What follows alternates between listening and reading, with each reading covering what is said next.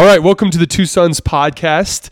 Today we are going to be breaking down the episode 3 of the Rings of Power. Super interesting episode on a bunch of different levels. This was an episode that triggered my need to educate myself on some more of Tolkien stuff that we're going to get into today. Yeah.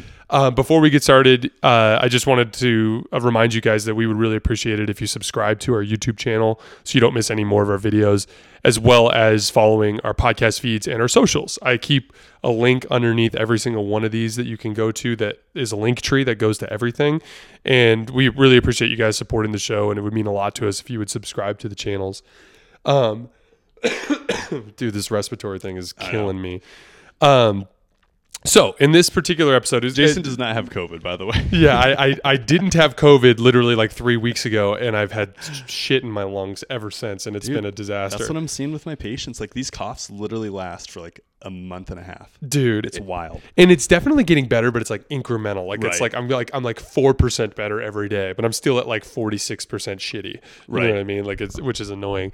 This particular episode of The Rings of Power was super interesting on a bunch of different levels. So Aragorn, who's a very important character in the Lord of the Rings trilogy, he is kind of referred to by the elves as this like super important person. And if you're not into Tolkien, which again, like Tolkien wrote, if I'm not mistaken, Tolkien wrote this stuff almost 100 years ago. Right. Like, this is really old stuff, and it's been around for a really long time. So, but like at the same time, even though I watched all the Lord of the Rings movies 2 or 3 times, and I watched all the Hobbit movies, like I never deeply dove into Tolkien's like kind of like all the background stuff, because he wrote many books, right? And there are notes, and right. Apparently even this series is based a lot on some of his notes and things that were kind of like posthumously kind of collected and put into products for people to read. And but there's the elves keep telling Aragorn like, hey dude, you're the real heir to Gondor,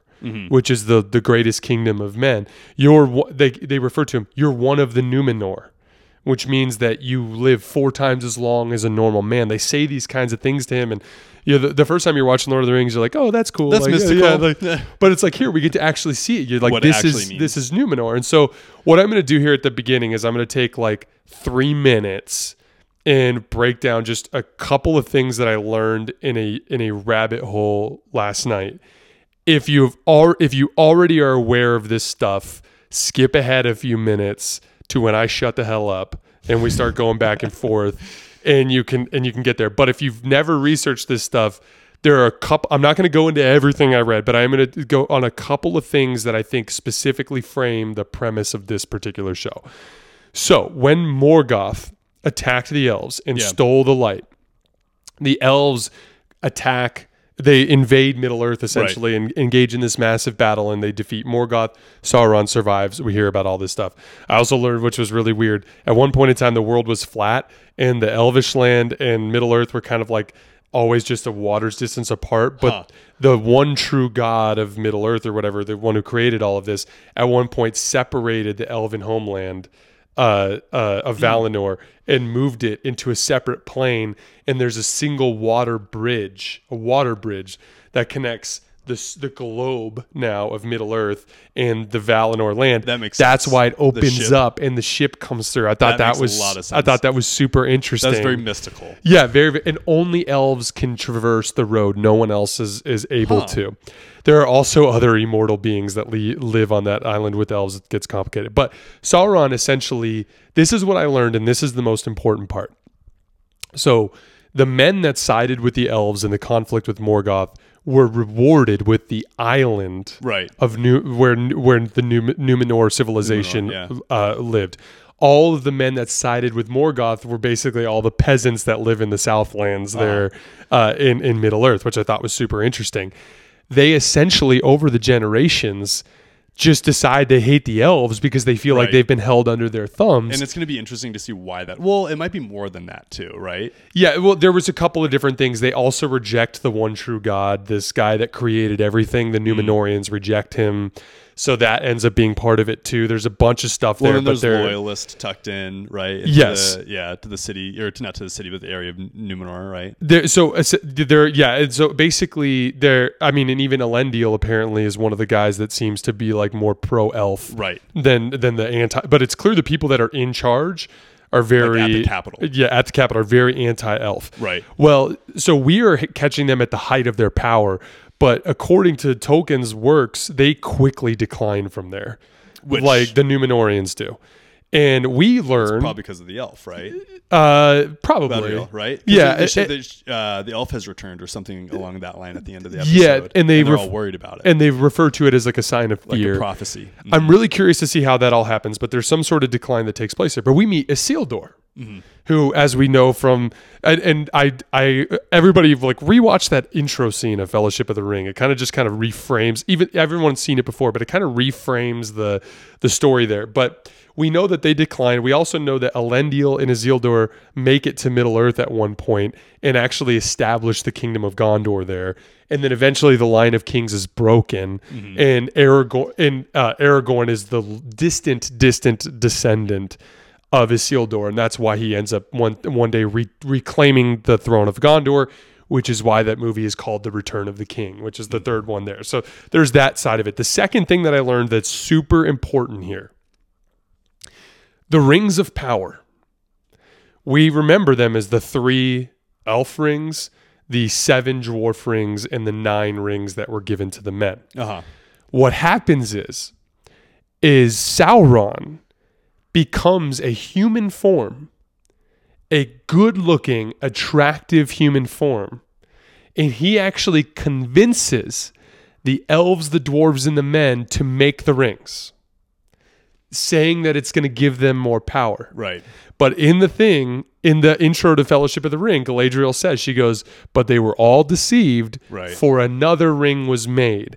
In the fires of Mount Doom, Sauron makes the ring of power, and it has the power to dominate all of the other rings. Yeah.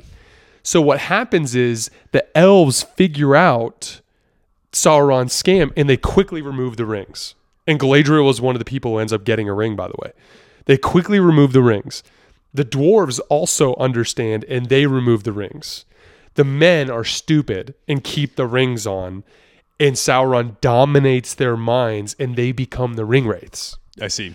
Yeah. So this whole story, where we're at in this time period, is Numenor has not yet collapsed, On the verge. and Galadriel and all of these people are still fearing Sauron. But at some point in this series, Sauron's going to convince all of them to make the rings of power. So I'm really, really curious. I'm so excited to see where this series goes, because it's not a linear path to them just killing Sauron. Sauron is effectively in the process of infiltrating them. Right. And again, this is, for the record, The Hobbit. If any of you guys ever read The Hobbit, I read it in high school. The Hobbit book was nothing like the Hobbit movies. There's very little. There's a couple things that are similar, like the dragon and some of the, but the Battle of the 10 Armies does not happen in the Hobbit book. There's I a can lot of promise. liberties that are taken. Yeah, there's some liberties that are taken there. So the reality is Tolkien's work doesn't necessarily translate to exactly what's going to happen in this show. Right. So we will see what the differences end up being. Yeah. But I'm curious to see if it goes that route. That to me is a super interesting plot line, like Sauron the Deceiver, rather than Sauron the big, huge dude Emperor with the battle Palpatine, axe, man. dude. I'm telling you. That's the way to go. If you're going to take over a giant, if you're going to take over a world or a galaxy, do it low key. Yeah. So that's kind of the gist of the research that I went through last night. There's a bunch more, and if there's anything that we come into that kind of reminds me of something that I learned, I'll kind of plug it in there. Again, I can get on these rabbit holes and research a bunch of stuff. Some of you probably already know. That's why I wanted some of you guys to skip ahead if you've already learned that stuff. But in this particular episode, the Galadriel gets brought there, Right. and Elendil is the one who brings her. And clearly he wasn't supposed to, or because the higher ups are not happy about it. Yeah, especially since he knew that she was an elf right from the start. Exactly. He just discovered after he got her. Yeah. The capital. And what did we decide that the guy's name was? The guy that's traveling with her? Halbrand, yeah. Halbrand clearly is impersonating some peasant, but he's definitely something much, much more than that, which For will be sure. super interesting. Which was obvious from the get-go because they spent so much time developing his character when they were stuck on the raft together. Yeah. And he's wearing a sigil, right? That's the Yeah. thing. Yeah. He's got like some crest of sorts, right? Yeah, And that- I'm sure that there's diehard Lord of the Rings fans that know exactly what that is, but that's not us. This is a Star Wars podcast for anybody. Exactly. That we never try to insinuate that we are the experts on this kind of thing. And I love it. I love it when you guys kind of like inform us on this stuff. Like on our Game of Thrones episode where you and I were making fun of the Robert Baratheon hunting scene. I had a comment on my Twitter feed from someone that said that George R.R. Martin was upset because it didn't fit in the budget for them to properly display Robert hunting, and that it Really? was intended to be much more of a spectacle, but that it didn't fit in the budget at that I point. see. And so, like, now I don't care that we said because we were just making jokes. That was course. all for jokes. But Yeah. like, that was a really interesting little factoid, and I It is. appreciated the listeners who actually went out of their way to explain that to us. Right. But yeah, so then Halbrand messes up a bunch of Numenorian soldiers and gets locked up. Right. I thought Galadriel gets with Elendil and goes to the library. She learns about their interactions with Sauron, which is really Right. interesting. She gets legitimization, like actual records from Numenor that prove that Sauron is still around. Right. And that essentially kind of like gives her a little bit more of a leg to stand on the elf front. But I don't think at this point the Numenorians are going to allow her to leave at this point. you It don't doesn't think so? seem, at least it doesn't seem like it. Yeah. I don't know. I feel like she's probably going to do whatever she wants. Yeah. Well, that was a power move at one point when she was like, "I will kill everybody to get out of here." And she's like, she's literally surrounded by thousands of Numenorians, and she's Right. like, "I paid the blood price to get here, and I will pay the blood price to get out." Like, I know. she's like, Which kind of cracks me up because they've got like a very loose watch on her because then all of a sudden she's just riding on a beach on a horse. yeah. Oh, dude, that scene was so corny. Oh my Just like goodness. the slow-mo, like windy dress scene. Well, and she's beautiful. She's a beautiful woman. And like it's funny because it reminds me of Wonder Woman, Gal Gadot, like where the directors are like, let's just put the camera on her face as much as possible. Like just like there she is. just ride your horse. Yeah. We'll take care of the rest. Yeah, and I wonder like if there was a moment when the director approached her and was like, listen, we're gonna have like a 15-second long slow-mo scene of you riding a horse on a beach and you're gonna look joyous. How does that sound? And she's like, Sure. dope. And the horse is albino. That horse was really unique. That Did you horse was notice its it eyes? was really pretty and interesting looking. But It was all a the unique horse.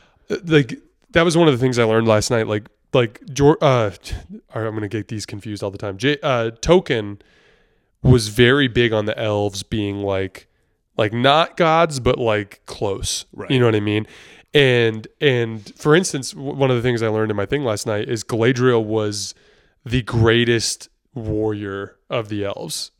Like, which I think is so cool. Like, she's literally like, as a female, the greatest warrior of the elves and the most beautiful of the elves, which is one of the reasons why she's offered a ring of power at the end. And is she's given later on, she's given like great amounts of authority within Middle Earth. The orcs are making the elves dig trenches. Right. And they're trying to escape. Mm-hmm. And they're clearly like completely surrounded by like sentries and stuff. So their attempts Right. to escape are just Futile. But man, there were some pretty good combat scenes in there. There was. That chain scene was super cool. Oh my gosh! When everyone, and then it was like a race against time, right? So everyone's just like beating their chain, trying to get away from the orcs, and they're like pulling people into the shadows. That was really cool. Every single scene that's had the orcs so far has just completely glued my eyes to the television. I think they're so cool. They're such a unique villain because they're so gross and they're so deformed and they're just so ruthless, right? Like that water scene. I was like trying to figure out, I'm like, why are the orcs giving the elves water? Yeah. Well, what ended up happening there again? I can't remember. They all test the water. And then on the third elf, He cuts his throat. That's right. He cuts his throat. Now I remember. Yeah. Dude, and their organization behind their escape was insane. Like the pulling of the chains, everyone immediately crosses their chains and then starts like a railroad tie, like it was like so cool. swinging scene where they're all like swinging down their axes on the. I was like, this is so freaking cool. But like also say what you want about elves, and it's clear that they're a little douchey.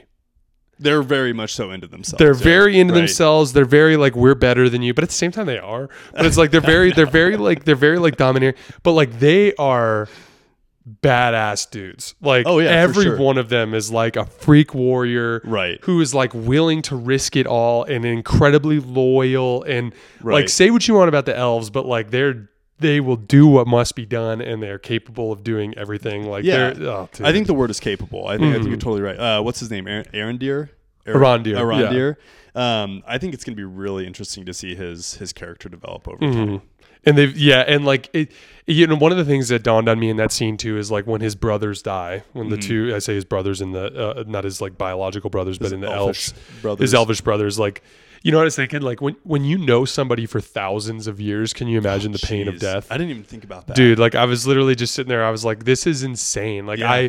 I've had a dog for 6 years that I'm like completely attached to. Right. Like you and I have only known each other for 6 or 7 Yeah. years and we're incredibly close. Like They were on that watch for like 70 years, right? yeah, just on that watch, let alone like an entire who, lifetime. who knows if they both fought in the war against Morgoth. Right. You know what I mean? Like those guys have all been through some stuff. You know what I mean? But that scene climactically ends with they're about to execute Arondir, and here comes Sauron, and he's in human form. We only see the back of his head, but he's got long flowing hair, and he very well might be this attractive version. Now they call him Adar. In this. Now in the which really quick, that was so funny when the initial, I think it's the opening scene where all the orcs are like kind of walking around and doing their thing, and then he gets in his ear, the elf's ear, and he's like, only for Adar or something like that, and he like growls a little bit. It was so awkward. He's like, yeah. I was cracking up when that happened. well, dude, all the actors in the show lean very heavily into what they need to do for their, and it works, by the way. Right. Like, oh yeah, like everyone, Carly and I were actually joking about this last night. Like, Game of Thrones, the first 2 episodes, Lord of the Rings did a better job, but this third episode had a little bit of a harder time with me sucking me into the universe, like keeping me bought in to what the universe was. It was the cheesiness of some of the scenes. Like there was definitely like I had a little bit of a hard time.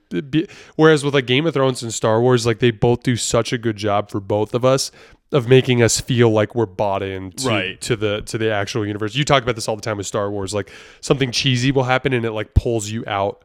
You become like very aware of the fact that you're just watching a show or a movie, right? Exactly. Right. So with that little orc like thing that he did, I was just like, oh my gosh, that was distracting. Exactly. Yeah. Or staring at Galadriel's face as she rides a horse on the beach for a little bit. All Yeah. right, yeah, this is a little distracting. Yeah, Exactly. That's a great way to put it. Like Galadriel, like such an incredible warrior, seems like the kind of person who wouldn't like be so benevolent on a horse. But maybe I'm wrong. But like, it definitely was an interesting concept. But like this is what's interesting to me about that last part. Adar is a different name than what Tolkien used for Sauron as his human form in his writings. Yeah. I can't remember off the top of my head, but it was like a 3-syllable word that started with A rather than Adar. And I'm just generally bad with remembering this kind of thing. But I wonder if that's like the first hint at them deviating from Tolkien's like original storyline. Which, now, on a side note, I was talking to my brother about because he's really into Lord of the Rings too. Oh, really? And he's a little bit upset that they've already started like deviating from his stuff. But we talked about that in the Hobbit. That's done as well. Exactly. And for what it's worth, I think that there is some benefit to not knowing the plot. Like for instance, one of the reasons why Game of Thrones worked is everything through the Red Wedding was to the T what George R. R. Martin put in his books. Not to the T, but very close. Right. And after that, though, George, because the dude is just incredibly slow at writing books, he never was able to keep up. Like from season 3 to season 8 of Game of Thrones, like that spanned like 7 years of real time. Yeah. In production from HBO. But like during that 7 years, like George R. R. Martin just could not finish his freaking books, man. Which would be so hard though as a writer. Like, like I'm not saying he had writer's block, but I mean, even sitting down to do papers for school, she's like, man, this is tough. And you just kind of sit there and think and think and think. Right? It'd be hard. No, for sure. It'd be super frustrating as a writer to create something, and then for people to be like, oh yeah, like let's make this into a TV show, and then just make it super Hollywood and glam. Yeah, it's tough. I will say though that like I'm okay with not knowing what's going to happen. Oh, I think I totally agree. Like with you for instance, I know from reading that Sauron actually eventually infiltrates Numenor. Yeah.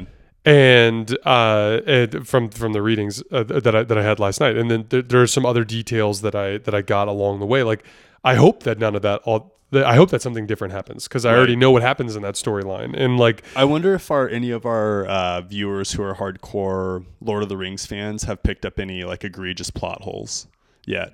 Yeah, actually, that's a good point. So if you guys are listening to this and you're a diehard Lord of the Rings fan and you have some major problem with something that's going on, I have my Twitter direct messages open, and I also read the comments on YouTube. So does Luke. So if you guys could put stuff in there, we'd really appreciate it. But I'm definitely really curious to see where this goes. And the idea of Sauron in human form as a villain so cool. is something I'm 1,000% bought in. Right. So it was a cheesy episode. But it was a good one. There was some stuff that was confusing, but I did think it advanced the plot in a good way, and I'm very excited to see where this all goes. For sure. What about the Harfoots? So this Jason's concept people. of like nomadic people wearing grass. So now, for instance, the idea of like, oh, you can't keep up anymore, you get left behind, especially when they're so fragile and frail as a people. It's a death sentence. It is, basically. But what was crazy to me wasn't that. It was the way they talked about it. I know. That whole, like, let's remember all the people we left behind. Oh, Jerry, he got stung by some bees, so we let him go. And then you're just like, and everyone's like, to Jerry! And you're like, what the heck, man? Like, no, I know. That was so freaking bizarre. Like, I was like, this is a really cutthroat society. And apparently it is. Oh, and then they basically, there at the end, they're like, you get to stay with our troop, but you have to stay in the back. They know her dad's ankle's all messed up. Yeah. Like, that's a death sentence. It's literally a death sentence, not just for one person, but for a family. Oh, dude. I know. That was kind of an odd scene. And then, like, all of a sudden, the stranger just pops out. Yeah, he just comes out, and he's like, I need some light. Well, let me go up to this flame with this fire. And I know. Like, and then it just lights on fire, and you're like, but I guess it makes some sense, because he did mess some things up. Like, he caused a mess there in that scene. He did. He's very alien, right? He's incredibly alien, because he kind of is like Jack Sparrow, where he's like not quite there, but then he obviously has a sense of what's going on. So it's really interesting to me that like he's almost like divine 1 second, where he's commanding lightning bugs to like go into like constellations, right? And then the next he's getting ready to like pull a cart. So that specifically he's drunk is the what I learned last night that I think was interesting. So you learn a bunch about these like these levels of deities, right? So like there's the one true God that's on top. And then beneath him is like this group called the Valar, which is like these, like, all of these guys are like these immortal beings that are above even the elves. Okay. One of the Valar ends up being Morgoth. And Morgoth actually turns to the dark side against all of the Valar, which is why the Valar split the continent of where Valinor is with that bridge where only elves can pass from the thing. It's to protect all of the Valar from Morgoth. I see. And it actually happens after he steals the light from those trees. That it's like their reaction to that incident. I see. Which is a really, really interesting concept. You learn other things like Sauron. So it goes... There's the one true God, there's the Valar, then there's like this level beneath them, which is like where Sauron is. And then beneath that even is the elves, and then beneath that even is like the higher races of men, like the Numenor, and it's very tiered.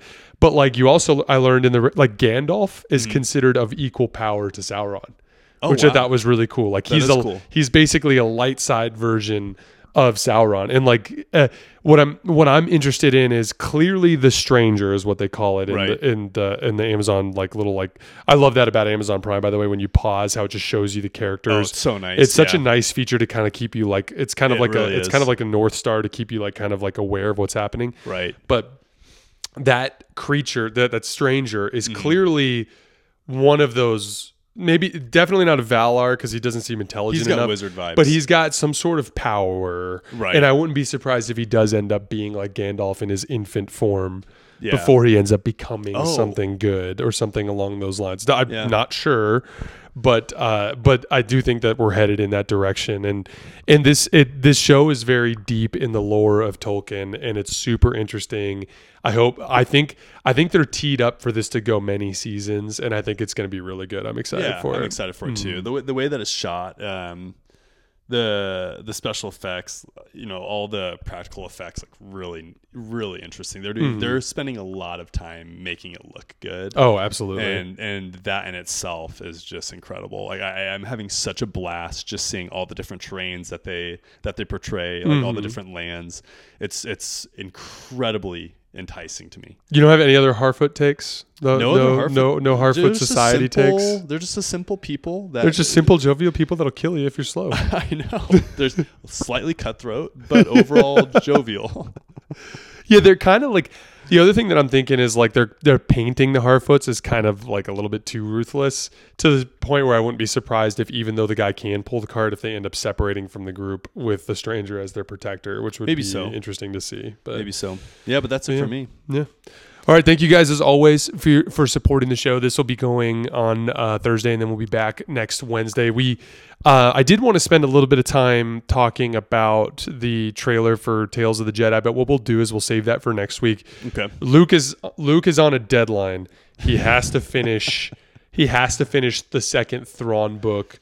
The first Thrawn book, by first Ascendancy book. Yes, the first Ascendancy book by next Wednesday. So next Wednesday, we will do maybe like 15-minute episodes on Lord of the Rings and Game of Thrones, but we'll spend a good 30 minutes on Thrawn, get back into the Star Wars realm of things, and then the following week we're going to be doing Andor. Andor is getting released on the 21st. I think it gets released just after we record. I think like on that Friday that we record. Yeah, and it's 3 episodes. That's a little heavy. Yeah, it is going to be a little heavy, but I think it'll be good. I'm kind of bummed that Disney Plus is doing a 3-episode release, and I'm sure it's a financial decision.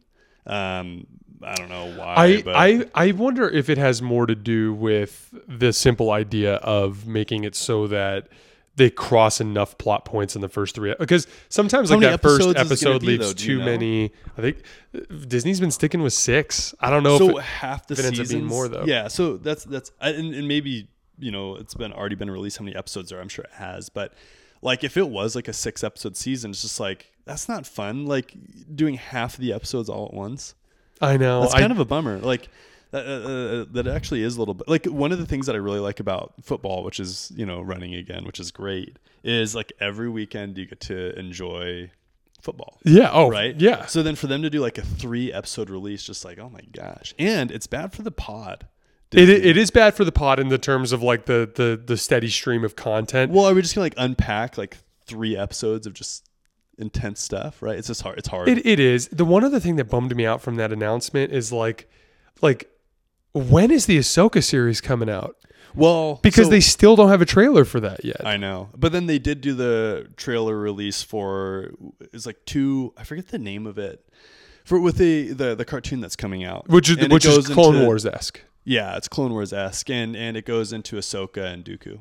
It looks like, which is going to be incredible. And there's like some other it's either an Inquisitor or a Dark Jedi that has an Inquisitor-like lightsaber. I think it is an Inquisitor for sure because of the lightsaber, but he looks so cool. He does look so cool. He's got like almost like this bird skeleton type of mask.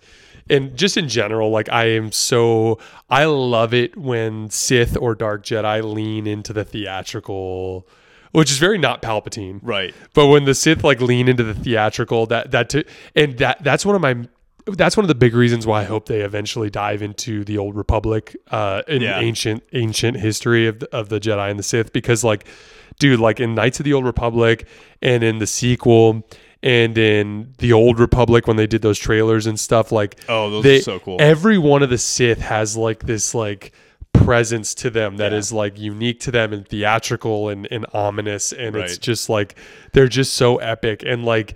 And I love leaning into that, and like I'm hoping that they expand on that whole concept of like Dooku turning to the dark side, Ahsoka. That's so interesting. I'm all in on it, too. 1000%. That's going to be some. We are heading into a golden era of Star Wars So content, excited for and it. it's just going to be incredible. it's just going to be a ton of fun. But yeah, so next Wednesday, plan on a lot more Star Wars, and then brief touches on Lord of the Rings and Game of Thrones.